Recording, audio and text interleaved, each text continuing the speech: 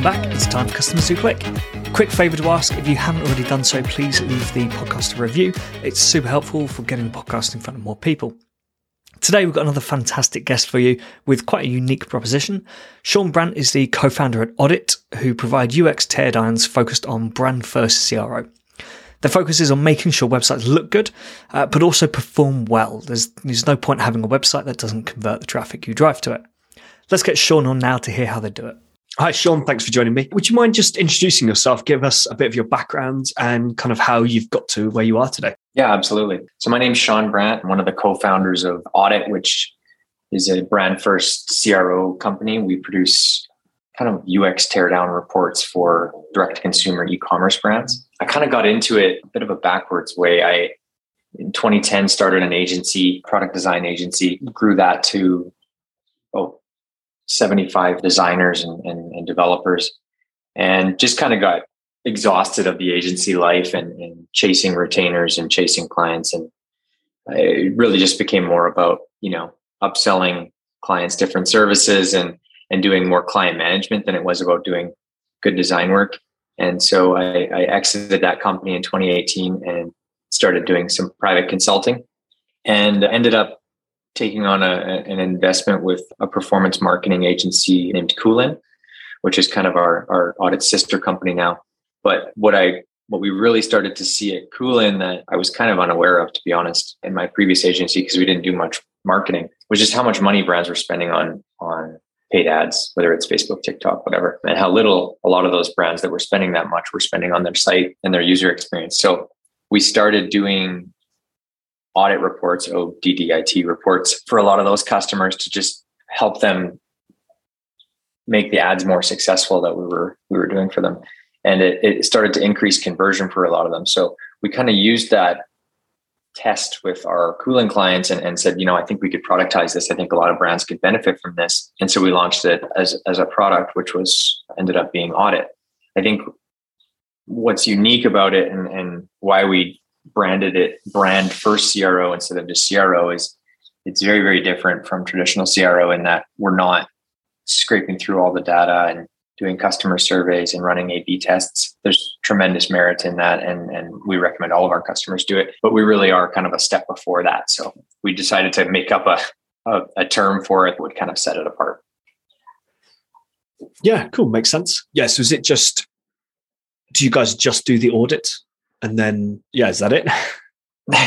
Yeah. So it comes up often where, our customers get that report and it's kind of like a before and after of the UX on their site, or sort of the full UI. And they kind of want to know, okay, this is awesome. Can you implement this? And it was kind of intentional on our part to not do implementation and that ongoing services. We really, more of a personal choice, but really didn't want to become another agency just wrapped in different clothing. So we intentionally have partnerships with really trusted vendors for executing the design work. Then we have trusted partners for running A/B tests and split testing on the CRO side. And we have, partners on all aspects of that, whether it's content, whatever. So a lot of it is just that report. We do have some customers that are, coming back and purchasing additional reports for landing pages or other things that they're doing. But Audit as a company is really becoming, I would say, a third party, like a fresh perspective for all aspects of your brand. So right now it is actually focused on brand first CRO or more of UX teardowns, but we're actually talking about over the next kind of 3 months launching 3 new verticals. So we're going to be auditing ad accounts, Google and Facebook, and we're also going to be auditing email.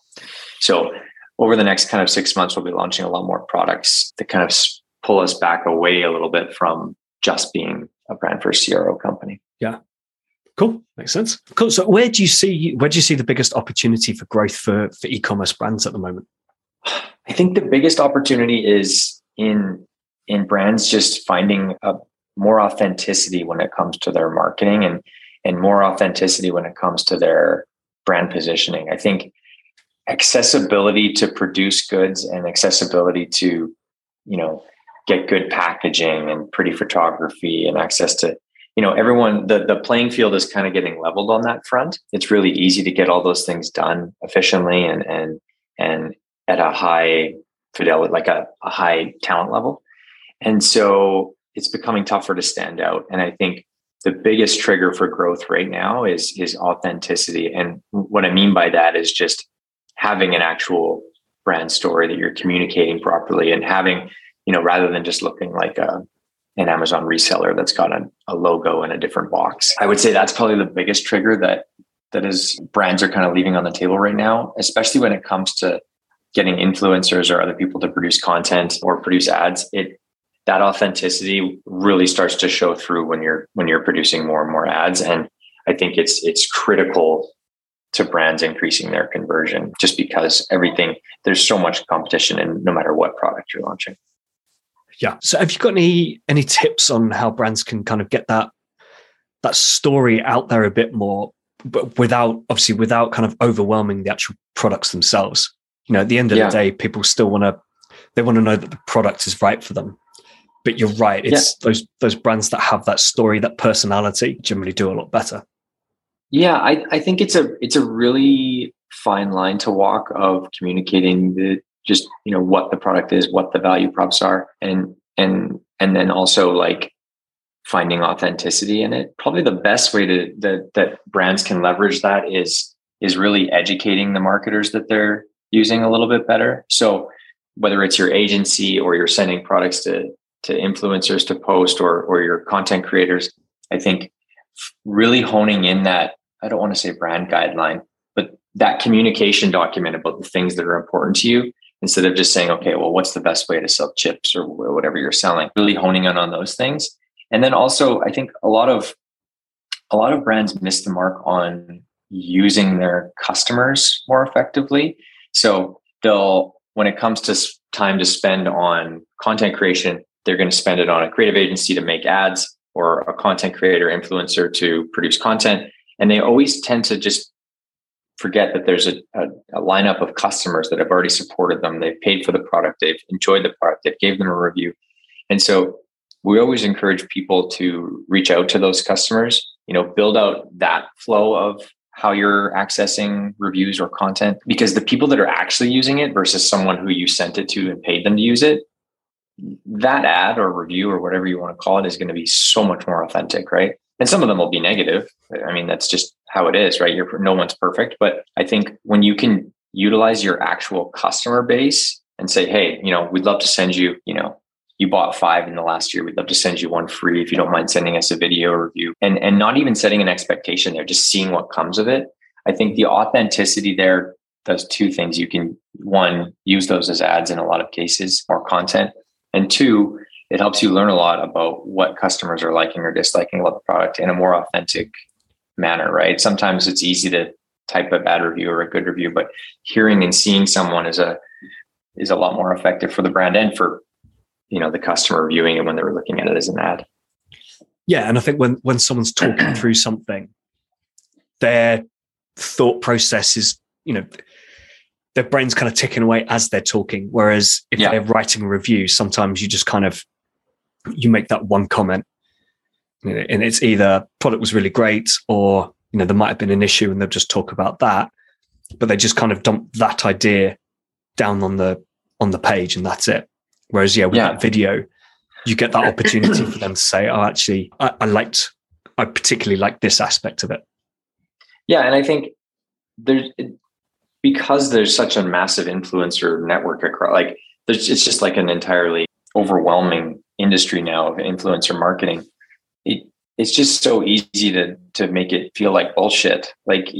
Most of the ones where they're posting, it's like before they even open their mouth, I can tell it was sent to them for free and they're getting paid. And that instantly is just like, okay, well, it's all a lie. Like whether they liked it, they didn't, whether it made their skin clear, it didn't, whether it made them healthy or not, it's totally irrelevant. They're being paid to do it and it's useless to me.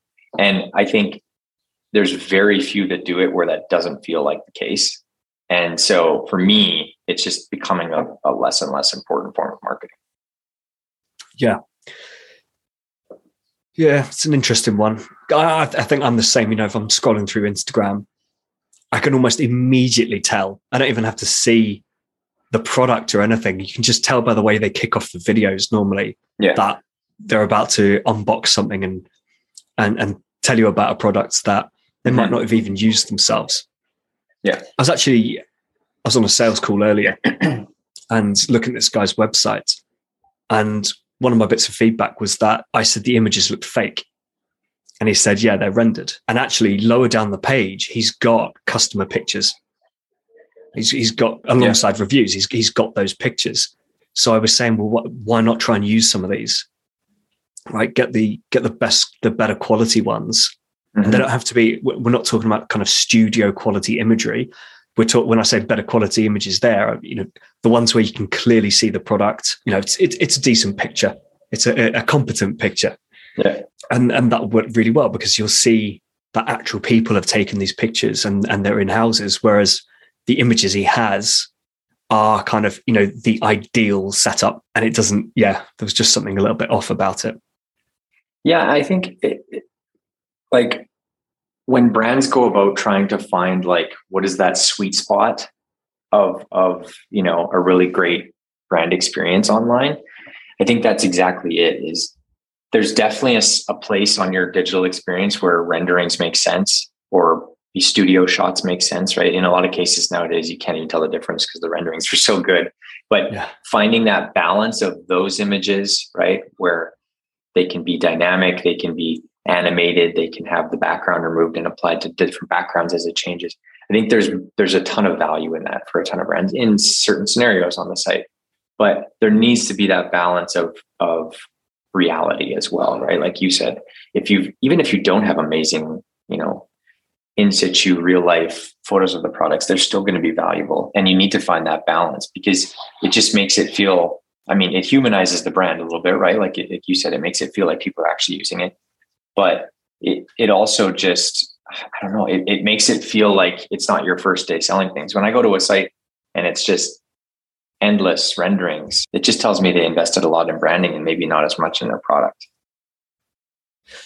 Well, yeah, interestingly, the feedback I gave was that I feel like if a brand has only got rendered pictures, it means they haven't got real pictures, and they haven't got real pictures because they've not sold the products.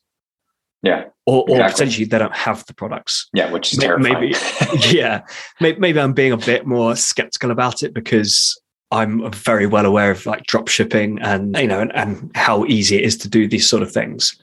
But potentially customers are thinking this as well and thinking, looking at it going, that's not a real picture. It looks like a marketing picture. I think because of what space you're in, your brain goes there instantly. And but customers, whether they think that or not, it gives them the same feeling of unease. You know what I mean? Yeah. They're not going to correlate it to be like, oh, they're drop shipping from Amazon, but it gives them that same, you and I could load up. We could load up 3 different brands right now, and both of us give an instinctual feeling on their authenticity within seconds, right? And most people can do that. Maybe they won't be able to articulate it as well as we could because it's something we're doing every day and it's our job. But there's a gut feeling you can provide instantly, and a lot of that comes down to the imagery and the way things are presented, right? Simple, just going back to like real people versus stock photos, like. Yeah, stock photos, have just become they're so bad. The traditional stock photo doesn't get used much anymore, but we still see it. Yeah, it's just maybe think of a website. I cannot remember what it's called. It's a car leasing website, and it's used as an example of a website that is like terribly designed because it's just big, like loud images all over the place. Like it's a bit of an overwhelming website, but it does millions in revenue because it actually comes across as genuine, right? There's a brand there. And so it's, I guess the point I'm trying to make is you don't have to have an incredibly well-designed website. It doesn't have to be an award-winning aesthetic. It just needs to come across as genuine and something that people can look at and go, there's a brand here. A person has built this website as opposed to it's a template or something. And it's more about the actual design. Yeah. In my experience over the last decade, the only benefit to award-winning design when it comes to websites is if it wins awards. So if you really give a shit about having some plaques on the wall, then great. But other than that, it's doing almost nothing for sales, for conversion,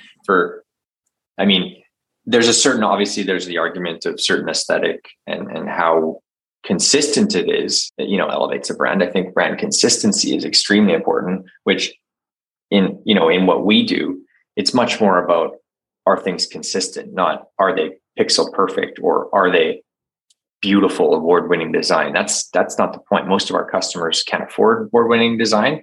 I don't mean that in a bad way. It's just those brands that focus on award-winning type design, they're really expensive and they're really ineffective when it comes to UX and conversion at the end of the day. So our focus is really on just, regardless what template you're using, regardless how nice or ugly your site is it consistent, right? Because that's what people latch on to when we talk about that subconscious, like gut feeling. It's how consistent and detailed and focused the brand is and the communications are. Yeah, you're right. You do get that feeling, don't you? Yeah, when you just look at a website. I always kind of call out fashion websites for this, really. Fashion just seems to be a category which gets templated. Mm-hmm. And you can open up probably 100 different websites that have very similar logos, very similar like color palettes.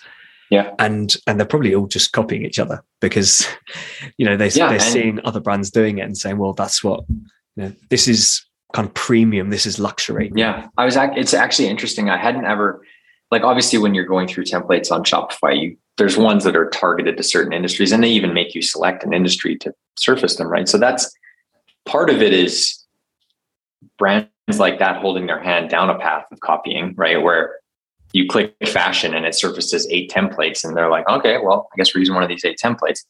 But it's interesting. It actually came up on a call yesterday. We're doing not a course, but we're doing an audit teardown for a bunch of development firms that are launching new templates for Shopify. So we're working with Shopify to give them like a review phase in that process before they get final approval. And part of that is just helping them, think differently about it in certain cases. But part of it is just helping them gut check some of the CRO stuff that most of these firms just aren't familiar with, which is another conversation in itself of why they're building templates in Shopify. But I think what was interesting is the team at Shopify asked, well, like, how are you identifying the right recommendations for certain industries, right? Like fashion or whatever.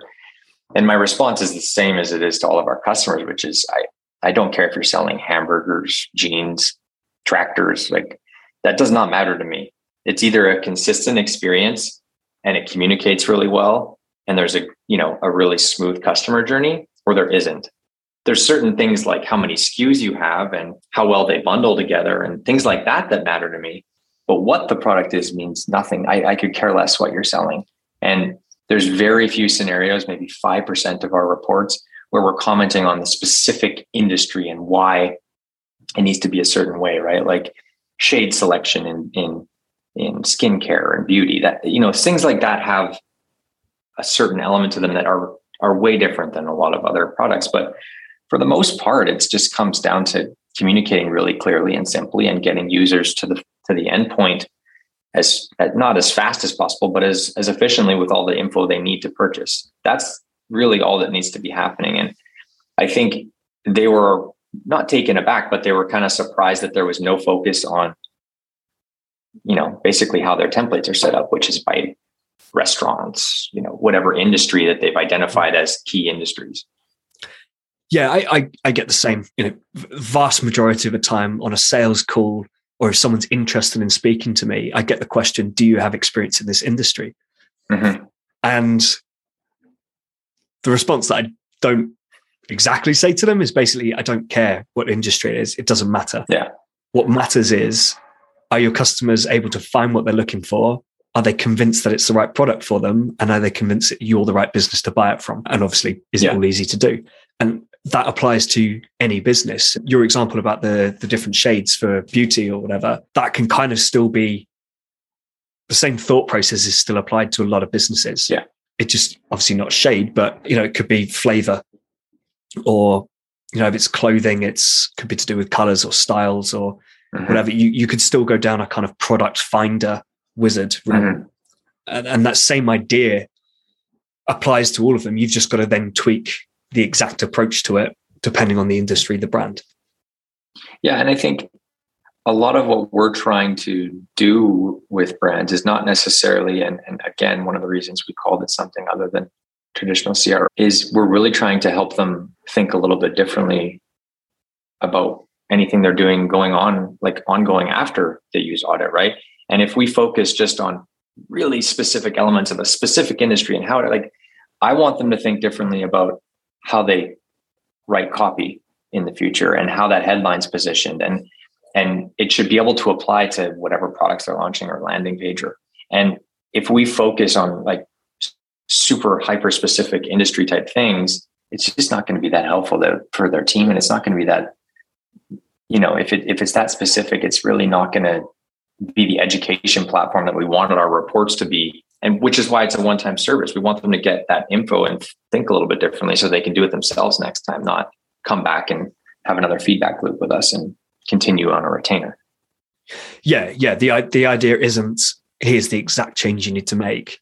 It's more, this is a thought process you should have towards how you do your product imagery or the descriptive copy. Yeah. And that's probably one of the main things that comes up when we're in our sales calls is like, do you rewrite all our copy? And my answer is like, I mean, in a lot of cases, yeah, we rewrite your headlines, but they're not positioned as like, change this to your headline and increase your conversion will increase. That's not what we're saying. What we're saying is when you're writing headlines, because you're going to change this every week when a product launches, think of it this way. Instead of saying fun in the sun, tell them what the fucking product is. Like, you know what I mean? Like, tell them what the sunscreen is and what it does and why it's great and what are your value props, instead of some marketing tag that does nothing for them. So it's more about that. And I feel like that can be applied to any brand or product, right? I've done some customer interviews where the person just during the interview, they've opened up the website and they've read the headlines to me and they've just said like, this doesn't make any sense, doesn't mean anything. And it's because it is a marketing. I don't want to use that term because I feel like what I do is marketing, but it's and I don't want to be rude to brand people, but all right, it comes across as a brand headline, which doesn't do the job of trying to convert someone or push someone down that journey of finding the right product, convincing them it's the right product. It's just this kind of fun tagline that someone has written without much thought as to whether it's going to, as to what it means to the customer, I suppose. Yeah. And I think as you get further down the journey in a digital experience, there's places for that type of copy. There's no question. I mean, or driving them to the digital experience, right? Like catching their attention for a click. I get it. Using that type of copy to grab someone's attention and get that click. I mean, I've been in that space. I get it. Totally get it. But I think once you're there, you have their attention for such a short amount of time and you're not getting them. The goal of once they're on site is not to get one click. It's to get probably 6 or 7 and get them to pull out their credit card. It's a much different task that you're trying to solve for, right? Not click a JPEG. So it needs to be communicative. It needs to be clear. And, like I said, as you get further down that funnel, there's definitely going to be places for marketing fluff and that branding, the taglines of the brand, but I don't think it's, in that initial phase. It's got to be dripped in there. Yeah. I had a few episodes ago, we were kind of talking about storytelling and how you get that. I was actually talking about sustainability specifically and how you can get that message of sustainability across without kind of shoving it down people's throats. Because at the end of the day, they still want to buy the products. They still need to know that the product is right for them. And he was talking about, how you kind of just drip this message in there, right? You kind of hinted it in various places which people are going to see immediately when they have got that, when you've got that 3 seconds to catch someone's attention. But then the real message is done later once you've fully captured that attention and they want to know more about it. Yeah, absolutely. Have you got any like top tips on how brands can go making these kind of these brand experiences, these digital brand experiences? I mean, I would say probably the most common thing that we comment on, whether it's in your homepage, product page, cart, what, like every part of the site, is brands tend to struggle to, I guess, finalize a statement. And what I mean by that is there's a bunch of people in a room talking about how they should position or describe something, whether it's that intro headline or what makes them unique or the description of the product. And they end up with a paragraph of copy. And I think if they actually looked at a heat map or what's happening on their site, they'd realize that every paragraph is just getting scanned right over. And scanned makes it sound like they're reading it. Scrolled right over. Yeah. Because people just have no attention span. Like they're on their phones 12 hours a day and every single thing they're doing gets 1 second of attention at a time. You have their attention on your site when they click that ad for such a short period of time. It's so critical to master the art of communicating simply and clearly. So whether it's taking a paragraph of text and converting it to 2 or 3 key traits in bullet form, or just every time you read a piece of copy on your site, like just think, is it even needed? Is it just complete like fluff because there's white space there and I'm just trying to fill it? And 2, is it communicating our actual like key traits, our value props? Even things like brands are pull in reviews from customers, right? And a lot of brands, they just pull in whatever the most recent reviews is, which I love the authenticity of it, right? Where it's just like whatever the last review was, doesn't matter what they said, it's coming in. But the issue with it is a lot of reviews focus on things that aren't really the key traits of your product, right? So it'll be, let's say that you do that and your homepage shows 3 reviews and it's the 3 most recent. And one says, shipped quickly, loved the delivery guy. And the second one says, unboxing was great. And the third one says, great customer service. All positives, but they tell me nothing about the product. And I think you need to find a balance. And that's why we're always talking about in our audits, like being a little more curative.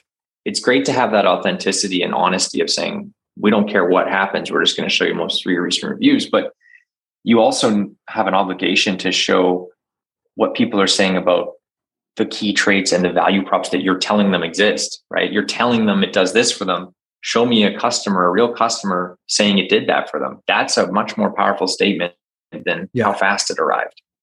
So a lot of it is just simple communication stuff. That's the brand hack for me. Yeah. So, I mean, I'm not a fan of kind of moderating reviews because I do think you should have everything out there. It works to have bad reviews, but I suppose if you're going to, what you should be doing is you should be moderating out some good reviews, like 5-star reviews that just don't say anything, to make sure you do get the ones that do say, like, have a valuable message on them. If you're going to pick and choose. Yeah. And I think it also comes down to like different stages in the journey, right? Like if I'm on the product page, it's an API, right? Just pull in the reviews API, show me everything. Let me filter by 1-star, 5-star. You shouldn't touch that ever. That's the most authentic piece of your site, should be that. But when I'm trying to still sell them on what's great about us, you shouldn't be surfacing it arrived quickly as a review on your homepage. It's just pointless reading for the user. It's expected that if they click express shipping, they get it fast. Like it has nothing to do with you. It's UPS or whoever. Like it has nothing to do with the brand. So for me, it's not moderating. It's more just filtering out, noise. Yeah. Yeah, you're right. I mean, I suppose it can be difficult to work out which ones to pick because arguably, it shipped quickly or I received it quickly. Some people could see that as a really good bit of feedback about the business because even though, like you say, it's down to UPS or the delivery partner, if a product is delayed, the blame is always with the brand still. Right? Customers go to the brand. So if you can see those reviews saying products shipped quickly, got it the next day, I do think that's a positive. But you're right. It doesn't tell you about how the product was good. No, but you raise a good point. And I think that it's not, that was just the example I was giving. But I think when you're curating those, it should be completely based on customer surveys and customer feedback, right? If you're doing customer surveys, which you should be, and every time you ask that question, what was the best part of your purchase experience, or what's the best part of the product? If 80% of them are saying it arrives so quickly, then 1,000%, that means it's important to whatever you're doing with your traffic and your customers, it's extremely important for them to get it quick, right? And also certain products, speed to get it is important, right? Like maybe it's something that's constantly being used for vacations. And a lot of people do that shit last minute. So it's probably important that it came quickly. So there's certain things that play into it. It's not just like guess and check, right? You should be definitely using info you had your hands to decide what's important. Yeah, I guess it just comes down to that category and product, doesn't it? Yeah. If it's I can't think of a product off the top of my head, but if it's a product where they're all the same, loads of brands sell pretty much the same thing, and it just has to do a very basic job, then the most important thing to you might be this company shipped out the next day. I got it when I needed it. I know, for example, COVID tests, right? I had to do one the day before I flew to the States. So I needed to make sure that I was buying from a company that would be able to book me in, and do the test. And my feedback would, my review would probably be, it was super quick. It was easy. Like it was easy to book it. It was easy to go in and just have the test done. Literally took a minute. I'm not going to rate the test itself because it's just a COVID test. Yeah. But you will definitely have other products out there where people do really care about the product itself. I'm working with a CBD brand, and the benefits of CBD are what people talk about in reviews. So that's definitely where you want to be highlighting some of those benefits. Particularly, I've always found totally. I find spaces like that so difficult to market and work with, because there's 1,000 brands of CBD, but it's like you're selling CBD as a product regardless of brand, and they're all communicating pretty much the same education of what the benefits are, right? It's a really tough one to stand out in, I guess would be you stand out by literally being different and having a better product. That's well, also it's something I mentioned the other day, actually. It was around USPs, right? You might have the exact same product that does exact same thing, but the customer only knows what you tell them. Right. So if you're the one talking about all these amazing benefits and making the product sound incredible and your competitor's not, then that's how you stand out, because you've got, even though they're exactly the same thing, you've got the incredible product, your competitor doesn't. Yeah. I always the simplest way for when we're talking about to a D2C brand about like, how do we just clearly stand out, right? Without spending a bunch on marketing, and like, how do we just, what's the fastest way to do that? And my answer is almost always a comparison chart. And what's really hard about comparison charts is you have to actually have things better than the other guy, right? You actually have, like, if you're just going to compare yourself to the competitor, you have to have traits about your product that are better.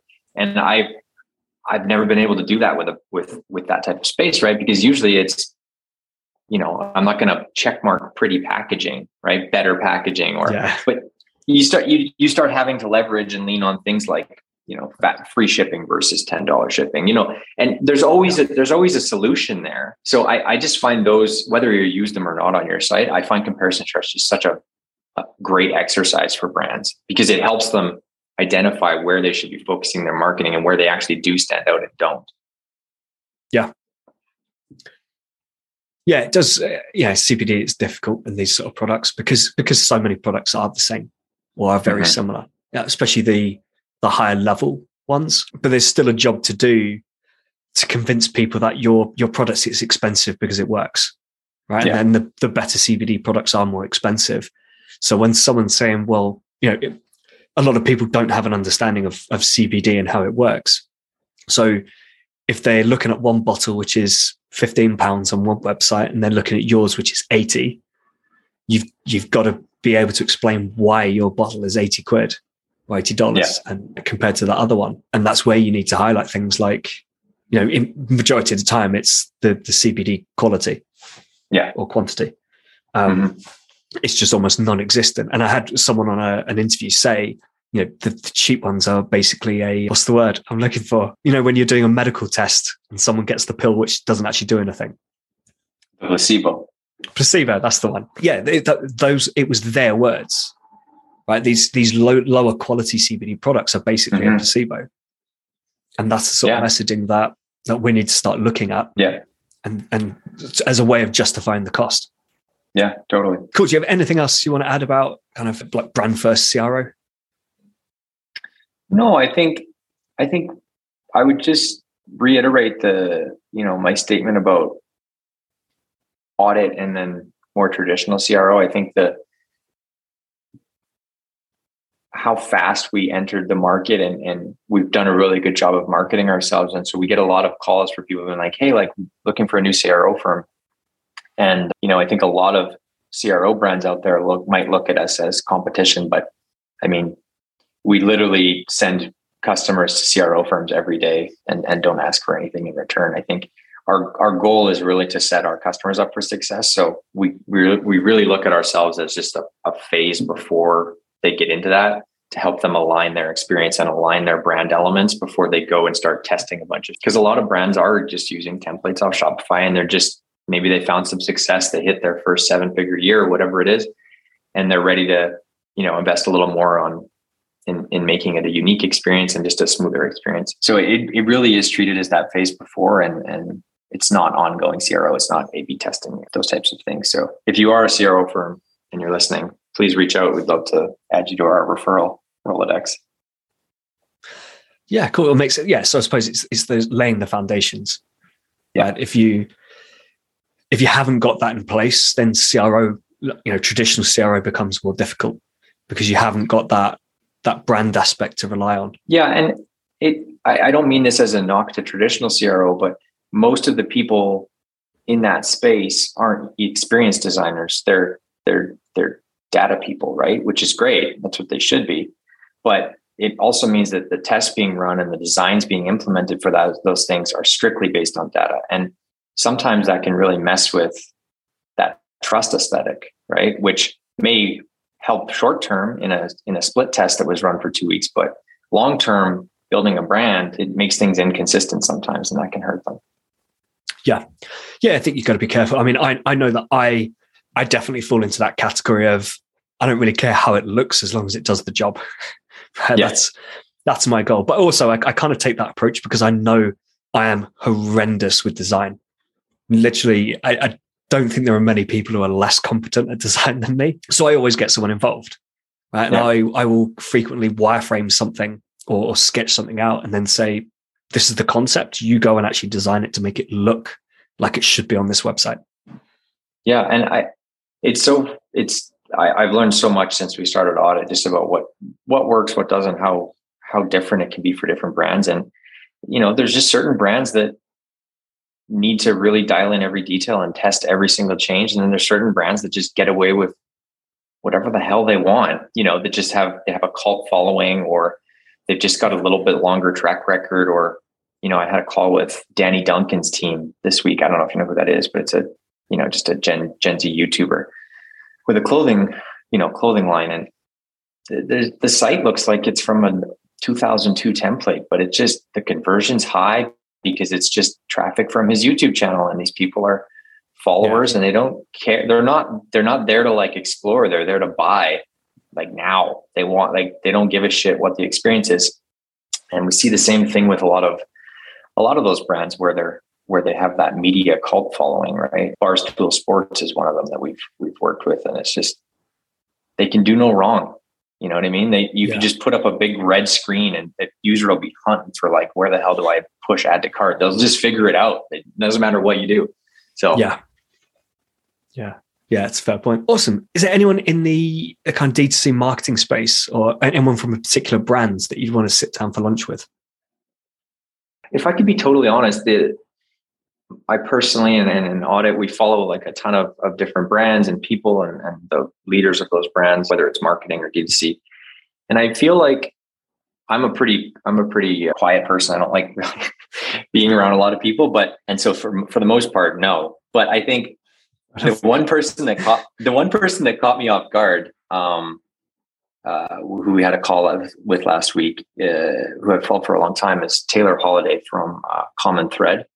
It's a larger marketing firm here in North America, and I've known of the company and the brand for a long time, but I haven't been as impressed on a phone call as I was with him in quite a long time. Just an extremely bright, extremely smart, very passionate about what he does, and just very well spoken. I meet a lot of very smart founders and sharp people in their fields, and they're all amazing people. But for the ones that can really deliver their craft and their value and everything without thinking, it's just so fast and second nature that I was very impressed by that. So I think it'd probably be him. Yeah, cool. And yeah, just finally, have you got any marketing tools that you recommend? For audit, when we're marketing audit, I think a huge unlock for us has been integrating Klaviyo and leveraging email marketing better. So, that's been a huge game changer for us. I really love what No Commerce is doing. It's kind of like a post-purchase survey. So as soon as you've added to cart, hit checkout, and you get hit with like a survey right there of like, what was the most compelling part of what made you make your purchase? Or, what other products of ours interest you most? And then you can use that to trigger what types of emails you're sending them afterwards, or just use it for your own internal data. So that one's really cool and been really helpful for us. Me personally, I love watching how often and when people open emails that we send for sales. So Superhuman has been like a huge hack for us, where you can have you can see when people are reading and how often. Okay. It also can drive you crazy because you'll see people opening a sales email like 900 times and never buying. So it's also can be a negative, but I do love the aspect of knowing if something potentially went to spam, or maybe whatever it is. I've found it super beneficial. And then probably the last one that we use 100 times a day that I just find to be just an amazing product that is kind of under scrutiny sometimes is Calendly. I just find it such a simple, amazing solution to a problem that is just so annoying. Going back and forth to finding times for emails or for meetings. So that one's probably the one that we use the most. Yeah, it baffles me a little bit when people don't have some sort of booking link available. Yeah. But some of those people also just send you like 20 options for a call and an email. So they still try and make it easy. But when someone says, "Have you got any time next week?" It's either send them the link or you're in for a lot of back and forth.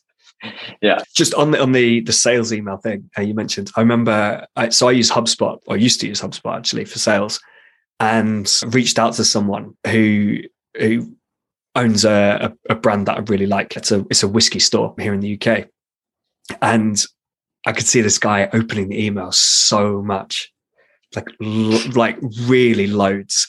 And so I was like, okay, so he must have maybe forwarded it on, and I'm getting the open notifications, but there's still a lot of notifications, and just never got back to me. So it's really frustrating, because obviously you're thinking, oh, this has got to result in a reply. Like the number of times they're opening just an email, but no. So I try and ignore that now. Yeah, no, it can be a very dangerous. There's very certain emails where I'm like, I want to know if they opened it, but for the most part, I ignore it because it just can turn into a rabbit hole that's annoying. Yeah, exactly. Awesome. This has been really interesting stuff. What's the best way of getting in touch if anyone wants to find out more or book an audit?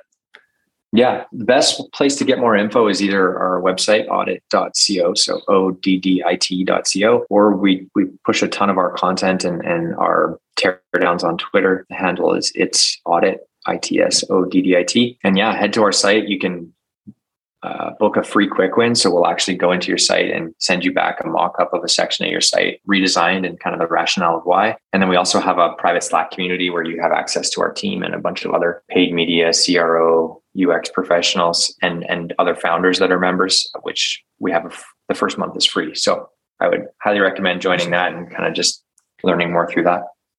Awesome. Sounds great. All right. Thanks. This is great stuff. Cheers, Sean. Thanks, Will. The playing field's been leveled over the last few years. It's so easy to source products, packaging, get a website built, plug some emails into Klaviyo. But what's not so easy is creating a powerful, consistent brand experience. The brand story is so important as it guides what you do with everything else I just mentioned, and it creates a consistent experience for the consumer. You need them to become engaged with your brand, a lot of the time simply in order to get that first purchase, but also if you want any chance of a long-term customer relationship. You don't have to sell sexy products. I now have a preferred website for electrics, and I'm talking light switches and sockets, not computers, because the brand experience was really consistent and it was really good. Have a look at your website, your marketing communications, including transactional emails. That's very important. Does it match up with your advertising and the messaging that you're pushing out there?